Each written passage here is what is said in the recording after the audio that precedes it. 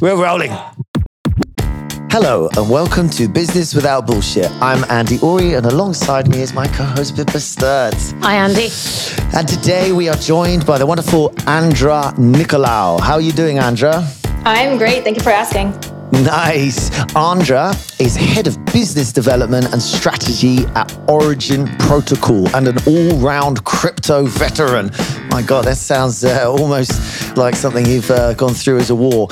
Andra studied economics at UC Berkeley, spent over 8 years in Silicon Valley, you poor thing, and was most recently the head of growth at 1inch, where you raised a lot of money, 250 million, and helped the project become the second fastest DeFi, decentralized finance network. Welcome to the podcast, Andra. Lovely to have you, and thank you for taking the time. I think, we always like to start with this question, and I think it's a fair one, is what is keeping you up at night? Yeah, that's a very fair question, especially working in crypto. But fortunately, or maybe unfortunately, what keeps me up at night is unrelated to crypto, and it's more related to everything that's happening in the world all at once. I don't know how much you guys read the news, or, maybe in England it's different than America, but it seems like everything is falling apart all at once on the political side, on the social side, on the relationship side, in every single aspect. So a lot of those questions and issues keep me up at night. Do you think, I feel like the whole world's falling apart at once, but then I meet so many people and see so many amazing technologies that can fix all the problems of the world at once. Or at least some of them. Some of them. I feel like there's these nice opposing forces. Do you see crypto, for want of a better name, as a force for good in that sense? I do, because if I didn't, I wouldn't be working in this space. Crypto is probably one of the most misunderstood spaces in the world at the moment. But at its core, it starts as a force of good once it's actually properly understood. What do you think is so misunderstood about it? First of all, a lot of the bad actors took over. So, the image that crypto has now is like, it's a scam. It's about losing money. It can be trusted. It's not even solving any problems. But crypto really comes down to technology and understanding the fundamental problems that it tackles. Things like privacy, things like giving power back to the people, like becoming a more democratic space where you have a voice and you can vote on the issues that you care about, and you can get involved in the governance of certain companies. Where people can get together to accomplish certain goals. And those are not talked about enough because everyone's just too busy talking about exchanges and coins and investing and trading and Ponzi schemes and all the other stuff, right? What is it that it needs to do to overcome the misunderstandings and put sort of roots in the ground? Does it need more scientists behind it? Yeah, we could always use more scientists, more reputable people coming in and, surfacing a lot of the value that's underneath it. But I think, and a lot of people are not going to like this, especially if they're in crypto, I actually think that crypto needs to take a step back. What I mean by that is at an interface level. So every time an average user, a person interacts with crypto, everything should happen in the back end. You should not know that crypto is powering this technology. When you make a payment from, let's say, America to England or any other country, you shouldn't know that it's powered by crypto. You should just leverage that technology in the back end. Oh, so you're saying I'm paying for something and it will say £32 and I press the money and pay. And the fact that crypto is going on, don't involve me in it. I'm just a consumer. Yeah, I think that trying to educate yourself on every single aspect of crypto. I mean, there's so many, right? There's payments, there's NFTs, metaverse, DeFi, lending, borrowing, trading, all of these aspects. Unless you're very passionate about it, you don't want to educate yourself about how crypto is actually changing every single one of these fields. You just want to actually perform a certain activity. For example, sending money or logging onto this platform or purchasing this thing, and you don't really care about it. We don't care today when we use a credit card. No one knows how Visa processes payments, and we don't spend time thinking about it. We just tap it and go, right? But you said something really interesting earlier, which was that crypto and DeFi, I suppose, is democratizing finance and giving people the chance to vote on things they're interested in and have more of a say in what's going on. Can you unpack that a bit more about how crypto manages to do that? Yeah, sure. So first of all, the technology is built on decentralized technology. So let's start with that, meaning that In an ideal world, these protocols are fully transparent, so the user could at any point in time see the status of that protocol. What do I mean by that? Let's take Silicon Valley Bank that just imploded, right? You have no idea what's happening behind closed doors. You don't know what their collateral ratios are, how much money they've borrowed, lending. Everything is a black box. In DeFi, you would be able to see this stuff, what we call on-chain, which is really just a website, an analytics dashboard where you can see all of these different information and make decisions based on that. So that means being built on top of blockchain and being a decentralized finance protocol. Now, obviously, depending on architecture, it can mean different things. It can mean, for example, peer-to-peer lending and borrowing, so that instead of borrowing from a bank, you're borrowing from someone else. That's one way. But now, how do you actually get involved? A lot of these protocols issue the so-called tokens, right, that we're all well aware of. And these are actually governance rights most of the time. And governance really means that it's kind of like a share where you get to actually vote on certain important decisions. So you just have your tokens and you go and it's like, hey, I'm a shareholder or a token holder and I get to vote on this important decision regarding this particular protocol. So I have a direct say. That is what democracy is when you get together and each person votes, or maybe they delegate their vote to someone else and then they can vote on their behalf. But the idea is that you have a direct say and there's not like one key player making all the decisions regarding that particular project, protocol, business, whatever you want to call it. In the terms of, you start hinting into the shareholder, the DOAs and stuff like that. I mean, just to very briefly pause on them, do you see that industry flourishing? I mean, I find it very hard I know, I'm a citizen of nowhere, or I'm a citizen of the world or whatever. When it comes down to tax and accounting and law, it's all very national. It's like, well, where the hell are the people? I had a meeting with the lady from the DOE and talk, wanting to find people, and sort of saying, well, we're not anywhere. We're not taxable. It's like, no, like people are somewhere, like physically they're somewhere. And that's all the tax man cares about. But, briefly, do you see that industry flourishing, or maybe a better question, do you see this user DOE in these specific circumstances, or a great use case for that kind of organization? Yeah, I mean, in finance, like I said, it's working pretty well. This is where we have the most traction, just because a lot of people got fed up with the traditional banking system. Oh, so in decentralized finance, most of the companies are decentralized organizations. What, registered in Wyoming or wherever it is, isn't it? Usually, Caymans or British Virgin Islands, Oh, okay. And then they operate as actual decentralized entities.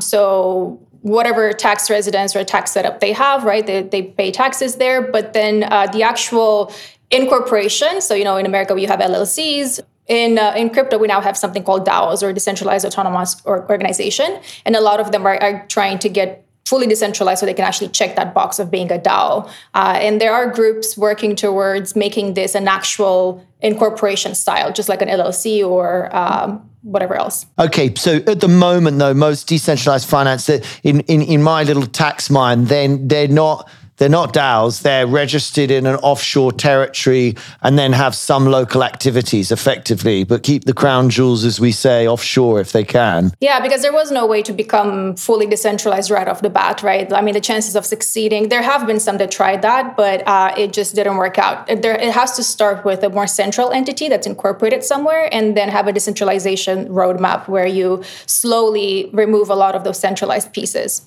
If we just peel it back to what matters, if I'm a medium-sized business, I'm small business, I'm based wherever in America or in the UK, and I'm hearing about DeFi, what do you think I should be doing as a business? Say I'm a software business with 100 people. Should I be paying any attention to it? Does it matter? Do I just use my bank? What do you think? Yeah, I mean, here's what I would say. Don't do it because it's a fad and because you're just like, oh, I should get involved in crypto somehow. But look at the pain points of your business from the financial aspect, since we're talking about DeFi. What I mean by that is, am I paying too much for payments, transactions? Visa has fees, MasterCard has fees. Is that something that's taking a huge chunk of my profit maybe? Are there too many delays? For example, when I have international customers and it takes 3 to 5 days to process those payments, is that something that I could improve? Because if I got the payments right away in my bank account as a small business, every single cent matters, right? So those are two examples. Another one would be, I have money sitting in the bank that I'm not actually using for anything. I have an extra $20,000, $30,000, pounds, whatever, that's not automatically earning interest. And there's no way for me to actively manage this, like going in and out of interest earning accounts. Is that something that I should explore more with? So this is where a lot of crypto starts to become useful because you get payments in real time right away at a fraction of the cost. We were talking earlier about a bank transfer. An international bank transfer can cost up to like $40, $45. Sorry, just to play devil's advocate, now with there's all these FX platforms like Wise, TransferWise, there's loads of them. The instant payment, no transaction. I don't know what tech they're using, but don't they do the same thing, or it's not as good still? Or it depends. So there's no such thing as free lunch, right? So you're probably getting ripped off in the FX rate if you're not actually paying an upfront fee. So somewhere has to like get a share of this all in order for the business they're model all to make FX sense. businesses. I mean, they're not ripping you off next to the bank, but the bank was ripping you off so badly. Anyone could come in. Yeah, so that was fintech, right? Fintech took the first step from traditional finance, and they said, "Hey, we have this new digital way of like making payments and whatever else, right?" And then crypto is taking fintech to the next level. How can we improve that even more, right? How can we take it to the even next level where everything is like instant and everything is extra cheap and everything is transparent, so that you know exactly who's getting a share of what? I liked your primary point, your initial point. Sorry, look at the pain points in your business. See if this technology can help you, because it's a new, that's what technology is. It's like, just think of olden times. It's like they've invented this newfangled car. It's like, do you have anything where a car might be helpful? It's like, actually, it'd be really helpful over here. We'll get a car. I mean, the second point I find confusing though, I've got 50 grand in my bank from a bounce back loan, as many British businesses currently do, because the government basically handed out cash, and it's helping a lot of people, no doubt. Anyway, let's not get drawn into it. I got 50 grand in my bank. You say that, you go look at DeFi, it's like, hey, we'll give you 3.5% if you buy this coin and then give it back to us or something. You're like, what the fuck? I barely understand investment. I, as a business person, I'll be like, I'm going to keep it liquid or I'm going to put it to use, but what would I do in DeFi? What is a sensible thing to do? Well, this takes us to exactly the product that I work for. So that was a beautiful segue.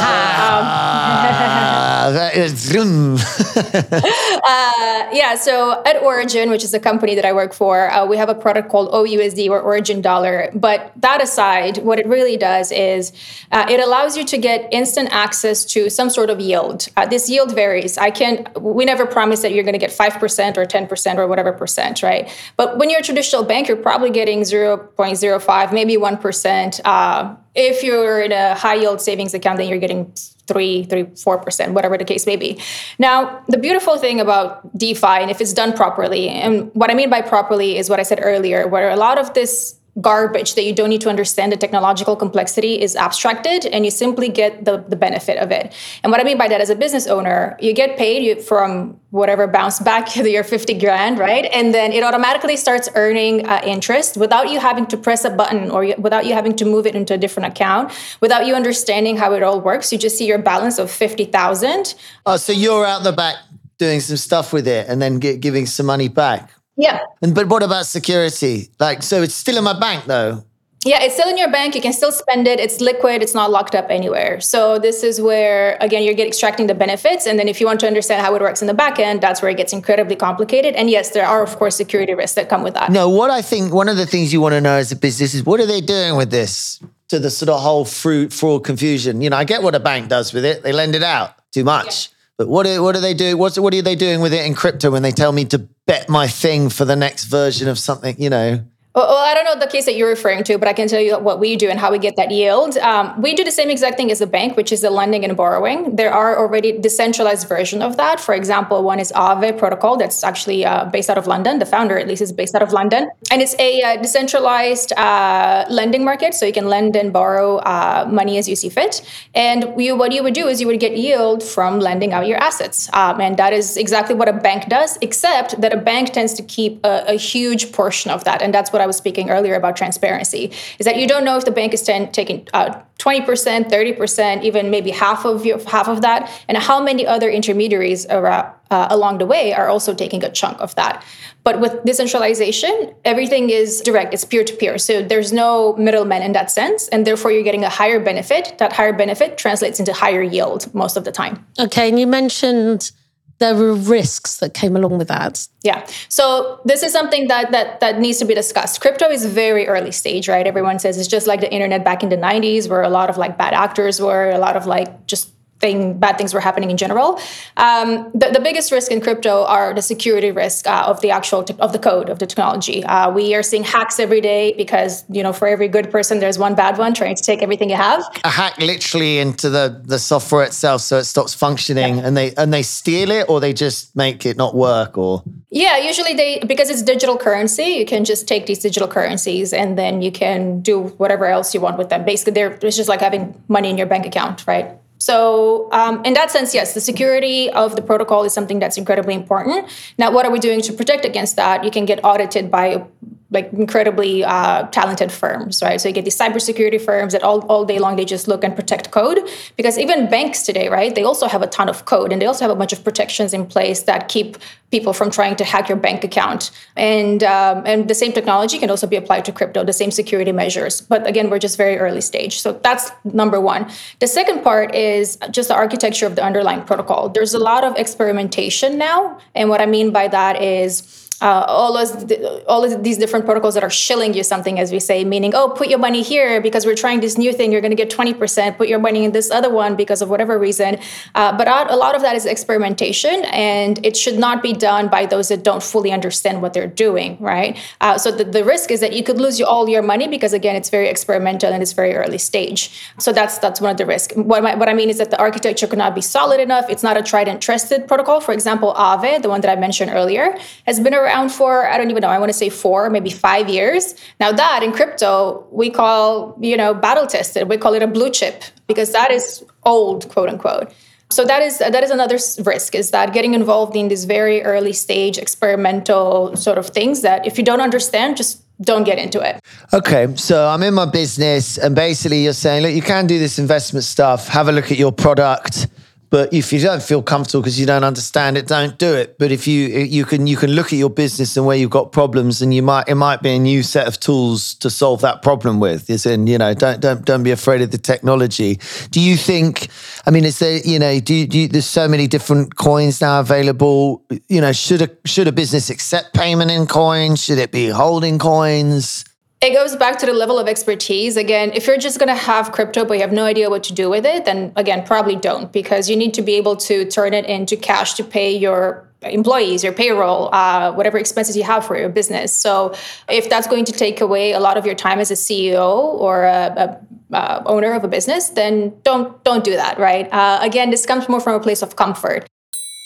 Where do you see it kind of going next in the next couple of years? Presumably you're sort of plugging OUSD and you know all about that. But is that something you see as those kind of new coins coming more and more, or new tokens coming up?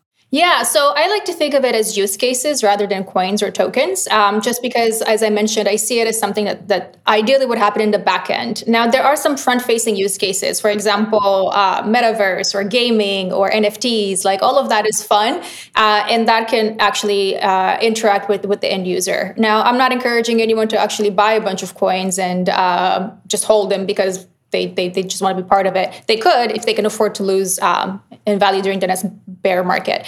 But where is it going to go? So I think there will be some winning use cases and there will be some losing use cases. The winners will be, like I said, I think NFTs are going to do well. And I don't just mean those like cool images that people post online, but actually mean NFTs as something that's unique, that can hold intellectual property and can easily be transferable, which can apply to real estate, it can apply to the legal environment, it can apply to intellectual property within the legal ecosystem, and so on and so forth. I think that there's also a lot of use cases to be unlocked in gaming. So that's where there's a lot of inefficiencies in the game architecture, and crypto can solve a lot of that. And of course, I believe that DeFi, or decentralized finance, is going to be one of the winning use cases. And what I mean by that is, I don't think that the future is fully decentralized. I think that the future is somewhere at the combination of centralized interfaces that are easy to use, easy to understand. Again, you just pay this button, it sends money. You pay this button, you get interest, and so on and so forth. But in the back end, it will be fully decentralized in an ideal world. That is, in my opinion, what should happen in order to reach that mass adoption. Is there anything you're worried about with crypto? Yeah. So, for example, regulation that is not sound, right? That's something that you're asking me about the future of crypto. I think that we as builders need to play well with regulators because that is their job. It is to protect the interests of people, right? Those that don't understand what they're doing. But in order for this to evolve and for technology and the financial system maybe to get better, you have to have sound regulation. I think the regulators are not spending enough time really understanding exactly everything I'm talking about here, like the underlying use cases, how it all works, what the purpose is, in order to issue sound regulation that will protect the consumer in the end. So that's something that still needs to be figured out, especially in America. The type of legislation or regulation that's coming out is just, it makes no sense. It's like, you clearly don't understand. Like, they're starting to, but it's going to be a process. Business Without Bullshit is brought to you by Oury Clark, straight talking financial and legal advice since 1935.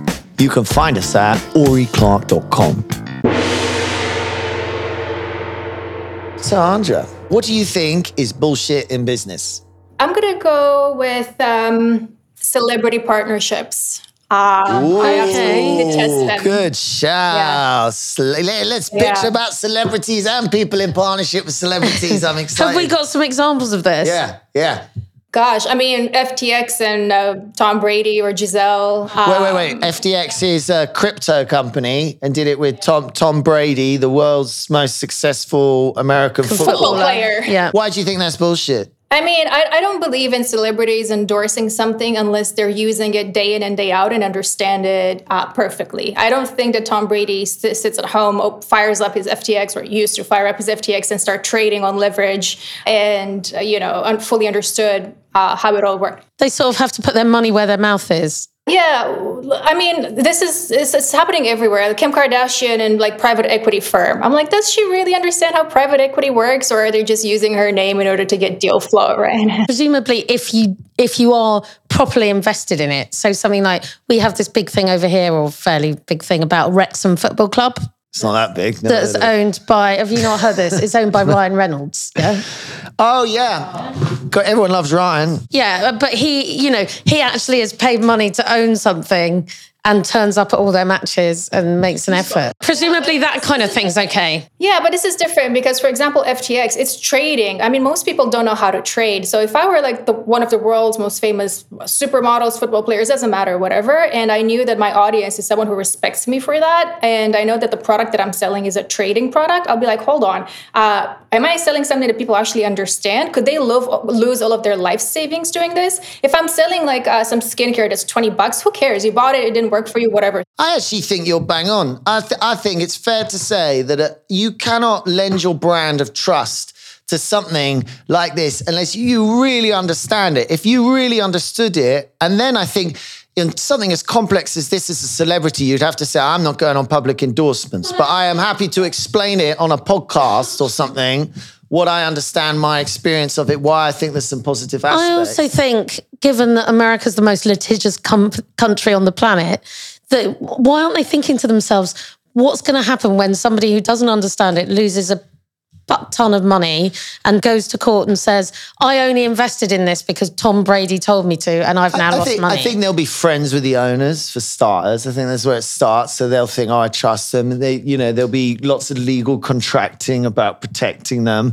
But I think you're fucking bang on. I think it's fucking outrageous to go out there and promote something as risky and complicated as crypto unless you are proper in that space and have the right to endorse it. So yeah, ding ding. I think it's a great shout.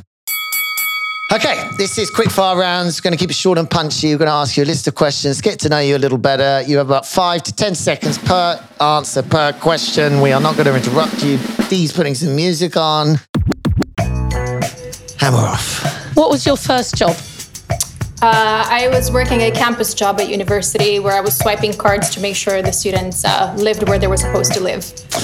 What was your worst job? I owned a physical commodities trading company. So even though I ran the company, it was the worst. A what? A what company? My life. Physical commodities trading. Commodities. Oh, commodities. Physical commodities trading. Yeah. Okay, we'll come to that. Favorite subject at school? Math. What's your special skill? Ooh, let's go with creative thinking. Lateral thinking or creative thinking? Creative thinking. What did you want to be when you grew up? A lawyer. Now that's just Good choice. What did your parents want you to be when you grew up? Happy. Yeah, common. What's your go-to karaoke song? Something Whitney Houston. Okay. That's difficult to sing. I'm That now means you can thinking The sing. Bodyguard. Yeah, everyone thinks The Bodyguard. Well, Yeah, we don't need that. No. Isn't that it? We didn't say that there's usually alcohol before karaoke. Without that, I wouldn't have Karaoke's choices. amazing. I mean, honestly, we could solve a lot. I think they would do a lot better at these big political conferences where they've all got to get on that. Richie and all the world leaders have to do a karaoke on the first day just to get over, just to get over their shit and loosen up a bit. I mean, how much better do an A and B studies with their decision making and politics? What is it? This happened, did it? Yes. No way. Well, the person in UK politics who's obsessed with karaoke and used to throw karaoke parties all the time at which all the other politicians used to go and sing terrible songs. There's a terrible clip out there, is Liz Truss. And look what she did to our country for the 3.5 minutes she was Prime Minister. Office dogs, business or bullshit? Business all day. Apart from when they need a wee. Oh, yeah. Have you ever been fired? Does mutually agreeing to leave a company? Yes, Possibly, that counts because that's basically what happens when you get fired. They go, I'm going to fire you or you could resign. You know, what's your vice? Ooh, I would say anger, maybe. I do have a hot temper. Anger. Oh, and that's your vice. That's like, so you must do like kickboxing or something, do you? Or you smoke a lot of dope? What's the solution? You know? I do a lot of strength training, so yeah, I do have an outlet for So that. when you get angry, you can hit hard. Is that what you're saying? I could, yeah. Right, that was it. You did great. Fantastic.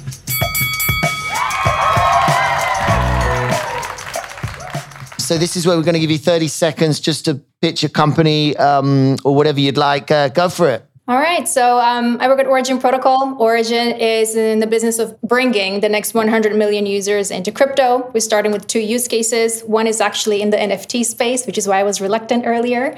And what we're doing there is enabling creators to create their custom storefronts for their NFT collections. Whether you are an individual creator, an artist in London, or even a big brand, you have your own interface where you can connect with your community and sell your art or whatever product it is that you're selling via NFTs. On the other side, we are leveraging the power of decentralized finance to build a suite of products that will onboard, like I said, hopefully millions of users in the long term in the ecosystem. We're starting with something called OUSD or Origin Dollar, which is a simple way for anyone in crypto who understands crypto and DeFi to earn superior yield on their holdings.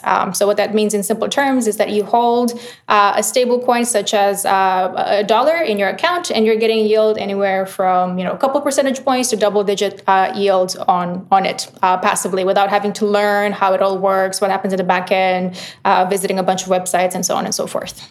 I think that was slightly more than 30 seconds, but we'll let you off. And if people want to find out about you, where do they go? Yeah, I'm on LinkedIn. I also have a Twitter that I never use, but you can hit me up there if you'd like to learn more. And yeah, those are my platforms. So there you have it. Thank you very much, Andra. That was great. Thank you to Pippa. Thank you to Dee, our producer. This was this week's episode of Business Without Bullshit. We'll be back with BWB Extra on Thursday. Until then, it's ciao.